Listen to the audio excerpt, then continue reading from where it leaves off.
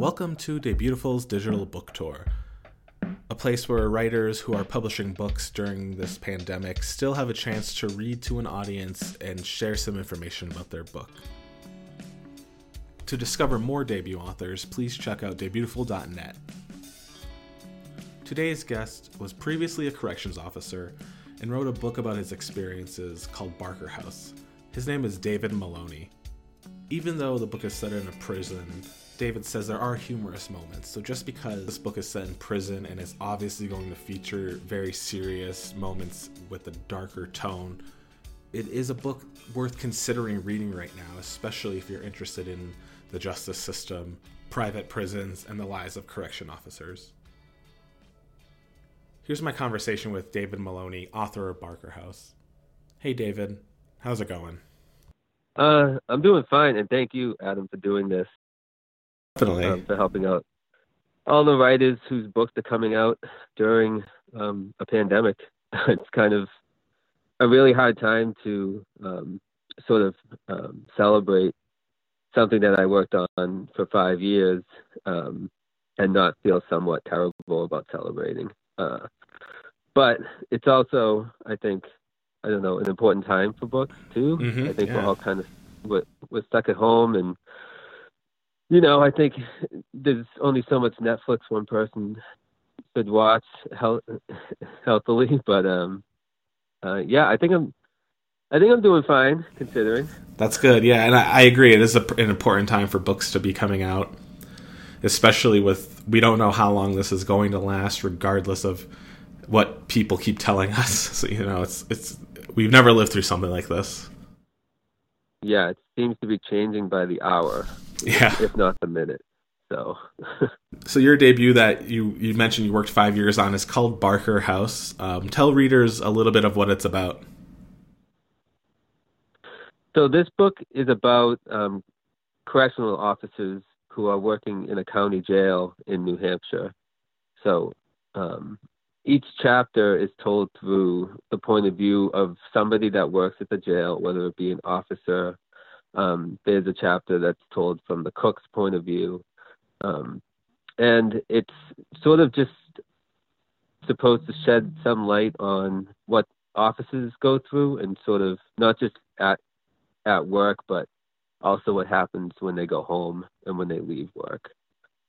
When I'm a former corrections officer, I worked at a county jail in New Hampshire for 4 years, and I felt like I lived two different lives during that time. I lived the life of the persona of the person in uniform, and then when I left, I sort of had to change back into me. So I wanted to show sort of that difficult perspective from these characters. Sure, and I definitely want to touch a base on your history. But first, let's dive into a reading from Barker House. Take it away whenever you're ready. Okay, so I'm going to read the opening of one of the chapters. It's the only female point of view in the book, and she's a rookie. So her last name is Brenner, and she's being trained to work inside the property room where most of the unclothed search procedures or strip searches take place. And because this is a co-ed jail, she's the only one on her shift that can strip out a female admit. So she spends a lot of time in the property room. Okay, this is from Property from the Start. Her mother used to restore old dolls, specifically American Campo dolls, Madame Alexander Amberg. One of her last memories of her mother, it must have been a Sunday afternoon, when she would invite Brenner to stand at the sink with her and watch her take the green out of a doll's mohair wig. It was such a careful process. The doll would be covered in plastic wrap so it wouldn't get wet. Each strand of hair was massaged in the soapy water, then brushed with a metal comb. She'd fill cracks, airbrush their faces, paint their eyes and mouths, so gentle, and her strokes clean. But then she'd scuff them. No one wants a doll that looks new, she'd say. The dolls were sent to her in the mail. She cared for them as if they were the owner's children. Brenner was tempted to play with the dolls, but it was her mother's work, and she wouldn't have dared. In this last memory, maybe the last before breast cancer took her, her mother made up a doll's face with charcoal eyebrows and magenta cheeks, and though Brenna couldn't remember her mother's face much from that day, that doll's face remained with her.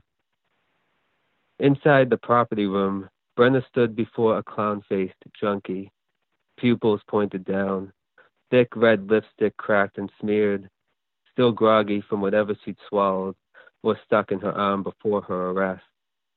The woman was young, younger than Brenna, who was 25. Hobson called her a whippersnapper, and she didn't think he knew what it meant. He might as well pat her head and give her a sticker. Nashua had scooped up 6 women in a prostitution ring, and Brenna was sure to spend her entire break searching holes for bags. Fish hook your cheeks, Brenna explained, miming the action. Straighten up. I said straighten up. With your fingers. Fish hook. The new admit was nude, her skin bruised in all sorts of places, but the ones that stood out to Brenna were the deep blue ones on her armpits.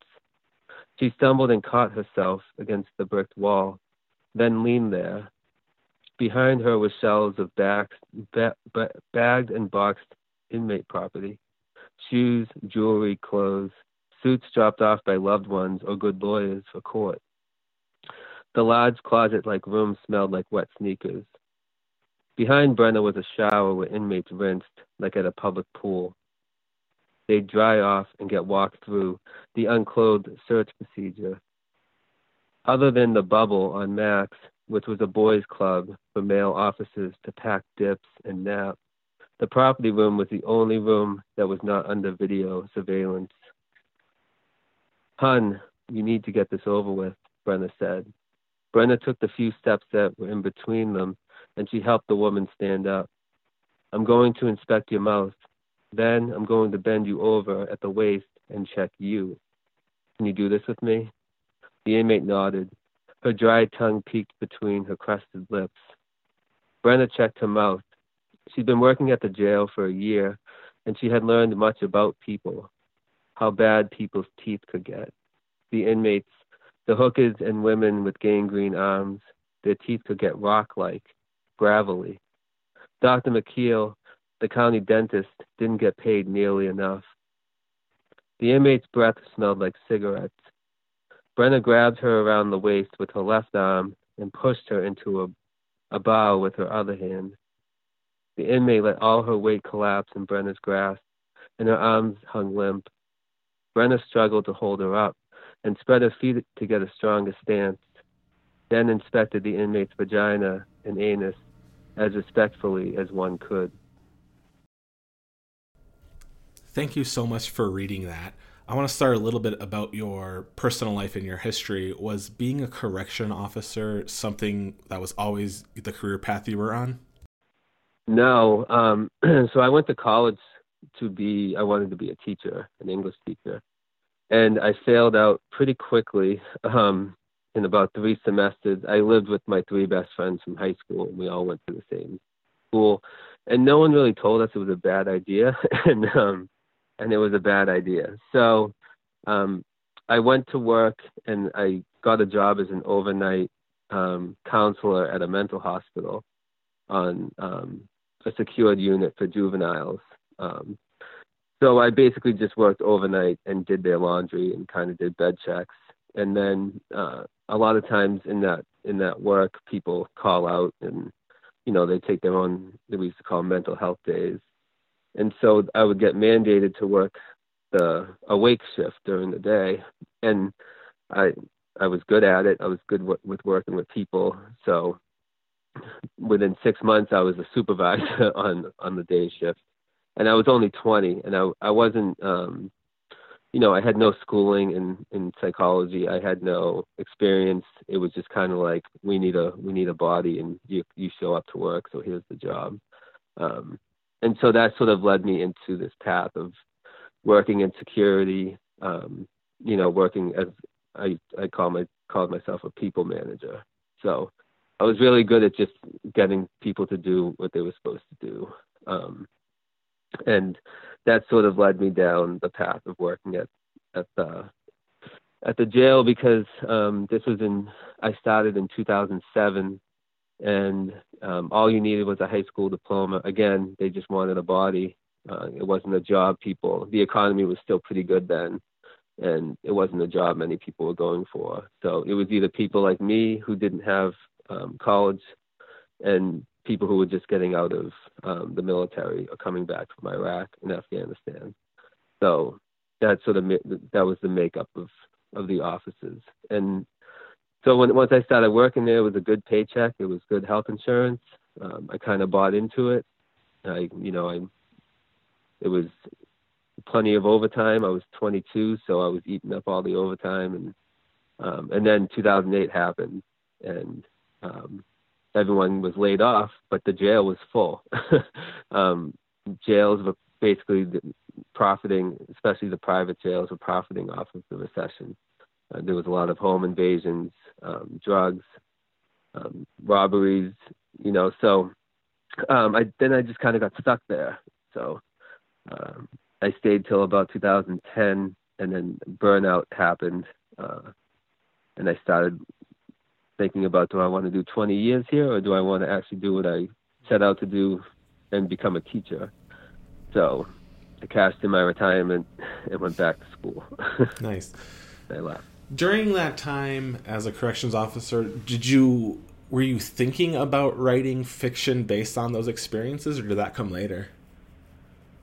That came later. I've always written poetry, and I was writing poems about working at the jail when I was there, but I wasn't showing anyone because, again, you had to have this macho persona, and if I told my coworkers or anyone I was writing poetry, that would have been mocked, and I would have been looked at much differently. So I was kind of keeping it a secret, but I always had this notebook where I kept notes of certain incidents or inmates as characters. I mean, things people said that I'd never heard anyone say before. So I had sort of a running list of stuff someday in the right, when I was back in the right mental capacity to write, I would. And that sort of happened once I left the jail. About a year of just doing like my first year of college again, I started to have a nice distance between myself and that person, to where I could finally be honest with the stories.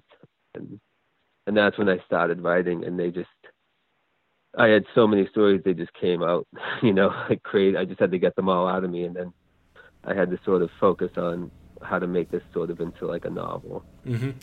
And with Barker House, you said like you're going to make it into a novel. It does also read like, because it's 10 distinct voices, these different stories. Was this intentionally done to be a novel, or was it ever meant to be short stories, or how did the process go about? So it started as short stories. It actually started as these really short vignettes, like these 3 to 4 page sort of scenes. And that wasn't working because I had too much to say about each one. And as a writer, just as how I write, I'm character first always. And I wasn't giving enough page space to these characters. So then I decided, okay, let's pick 3 or 4 and just open them up a little bit. And then that's where like Brenner came from, Mensa, O'Brien. And then once that happened, I noticed that they were all sort of living in the same timeline. And it kind of just happened organically. So I wrote the stories. I had about maybe 16 or 17. And then we decided on like 12 that would make it. And then that kept getting cut down. And then the other ones started getting longer. And then we sort of found a way to, I spent about, 6 months trying to connect them all. A lot of the stories happened concurrently. So it was kind of, that was my favorite part of the process, was making them all work together. I had more fun doing that than any other part. But I guess I call it a novel. I know some people calling it a novel in stories. That was something we talked about. That's sort of like, what is this, right? And I sort of like to think of it just it's a book. It's like what you make of it. I don't really know. I guess I'm just calling it a novel because that's what I've been calling it for the past 3 months. No, definitely. I mean, a book's a book. It feels, everything feels cohesive. It's just, I know like a lot of people really like to be nitpicky, like you said, like are these stories, are these novels, is it a novel in stories? In the end, it's one book, Mm-hmm. Yeah, and it's sort of like Jennifer Egan's A Visit from the Goon Squad. Yeah. Olive Kitteridge by Elizabeth Strout. I'm reading Emily Nemen's book, The Cactus League. Yeah. And it's sort of, I don't know, I just kind of like the idea of a novel that's not completely one character, linear. I like the idea of playing with this form. Yeah. I think it's fun. I like to see what other people are doing, other writers are doing now with it too. One thing I loved about it was the different voices, like you said, like you started them to be 3 to 4 pages, but you weren't giving the voice enough time to tell the story. Was there a specific story that you felt or a specific section of the book once you had written it that it felt like, okay, this is like the central piece to what Barker House will become? Yeah, I think that would be Kingdom, or Menta's story when he's finding the letters. I sort of wanted to base the entire book around him. He was sort of the character I felt sort of struggled the most with the job, and sort of, the failure of not being promoted and seeing others be promoted, or having like a domestic life that just was bleeding into work, or any other way around. So I wanted to build around him, and I think that he's like the sympathetic character, and that sort of made O'Brien who he was, and Brenna who she was, which then changed Tully's trajectory. So even though Menta only has one story, I feel like it's kind of the heart of the book. Mm-hmm. There's a lot of media about prisons and law enforcement, and I feel like a lot of it obviously doesn't get down to the truth of what happens in these jails, especially from the corrections officer's point of view. What's a big misconception you often hear people talking about when it comes to prisons and correction officers and inmates and the whole system? I feel like a lot of these shows, and I watched a lot of them, and my wife always gets mad at me because I'm like, oh, that would never happen. That would happen. She's like, can we just enjoy this? But it's, I think a lot of what you see is that officers sort of get their rocks off, like making the inmates' lives hell. And I feel like that is something I rarely saw working at. No one wanted to really hurt anybody or to make their life worse. And that I feel like I remember being in the academy in 2007, and one of the classes we had was how we should be with the public. So when we do visits and the public comes in, how we should be professional and nice. And I always thought about that, like, how am I, if I have my uniform on and I go into 7-Eleven, people are watching me, how I act. And I think a lot of times in these shows, the officers are just mean, and they're mean just to be mean, and that's sort of like the only thing that they have going for them. And rarely do you see like these like sympathetic officers. Like, something I struggled with the most was trying to hold back like my empathy for inmates, because I would have crossed the line, They would tell me why they were there, or how, their mother's losing their house and they can't talk to her because they have no money on the phone. And then I would let them out after lockdown so they could make their phone call, which is against the rules. Like, next thing you know, you're trying to be human when you're not supposed to be. And it's a struggle. And I wish a lot of these shows would show, or media would talk about that struggle more. Yeah, and the one thing I thought was like at the beginning of this conversation, you mentioned you really want to show like the blending and the bleeding of their domestic life and then their work life, all these characters, because we're all human, no matter what we've done or perceive to have done, you know? Mm-hmm. And I thought that was really in the book. These characters were really three-dimensional. Yeah, they weren't, obviously, because they were from your perspective and you know the truth of what's going on. And they weren't like, I'm thinking of just like Orange is the New Black off the top of my head. And it's like, you're right. These one-dimensional characters who are assholes just to be assholes. Mm-hmm. Yeah. Yeah, and yeah. Oh, go on. Yeah, I'm just like thinking out loud here. It's just, and like another thing about the book that was really, I felt really good is like politics was left out of it almost. Like I know like there's characters and like they make decisions based on what their beliefs are, but really it's like you've just presented these lives and let the readers interpret it. Yeah, the goal was to be sort of unsentimental, and I could have written a book as like an apology tour and sort of shown why officers do bad things and sort of say like we need to understand why they do. But and I used to say, and this was sort of pre 2016 when I was writing it, that that this is an apolitical book. I'm not writing about politics. But then I also thought that was kind of BS. I think almost all art is in some way is political. And so I've thought a lot about sort of what my intention was with this book. And I think it's just to shed a light on how much this system is failing both officers and incarcerated individuals. I mean, we were always pitted. It was us versus them. I mean, that was told to us in morning muster. You know, just remember it's us versus them. You know, and it's kind of like, what are we doing?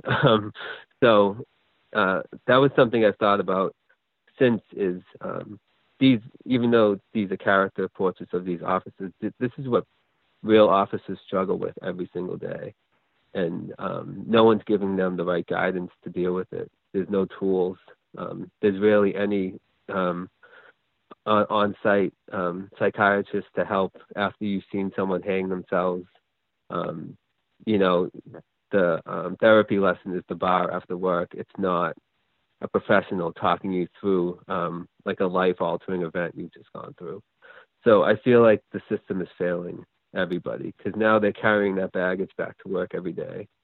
And I know correctional officer suicides are up this year. So it's something that even though this book, I don't think I was trying to be political, I think it's making a comment on the entire system. And then you and this book are really tied together because of your past. You're probably one of the few people who could write a book like this and make it as honest and realistic as possible. In the future, what do you want to explore with your writing? So I've just finished a draft of a book of short stories about the area I live in, the Merrimack Valley, along the Merrimack River that runs down from New Hampshire into Massachusetts, and sort of the people that live along the river. And so I spent so much time writing about the jail. And there's only so many ways you can describe a concrete wall that has nothing on it. And I was like, I just need to get outside of these walls. So now I was focusing on that. But I'm going to continue what I do. And even though that there's sort of, this is an issue book in terms of, you know, private prisons, private jails, a broken justice system, it's still character first, I think. And so I want to continue writing stories just about characters and what makes them human, and just keep, you know, the human condition is sort of my first. That's the first thing I think about when I write a story. I always like to wrap up these like brief digital book tours with book recommendations. What are you currently reading, or what's interesting you right now? So like I said earlier, I'm reading Emily Nevins' The Cactus League. I just finished Teddy Wayne's Apartment, which is actually, it came out, I think, 3 weeks ago, which is a really good book. And I went on bookshop.org. I don't know if you've been following them. They're sort of picking up all of what Amazon's not doing right now, and helping out all the bookstores that are shuttered up because of this. And so I just went on a bunch of the indie books bookseller, like they have new recommended reads, and I just filled my cart with those. So I'm really excited to just get all these books I typically wouldn't have bought, because I want to help out other debut writers, and so I'm excited about getting a big shipment of books in the next week or two. No, I feel you.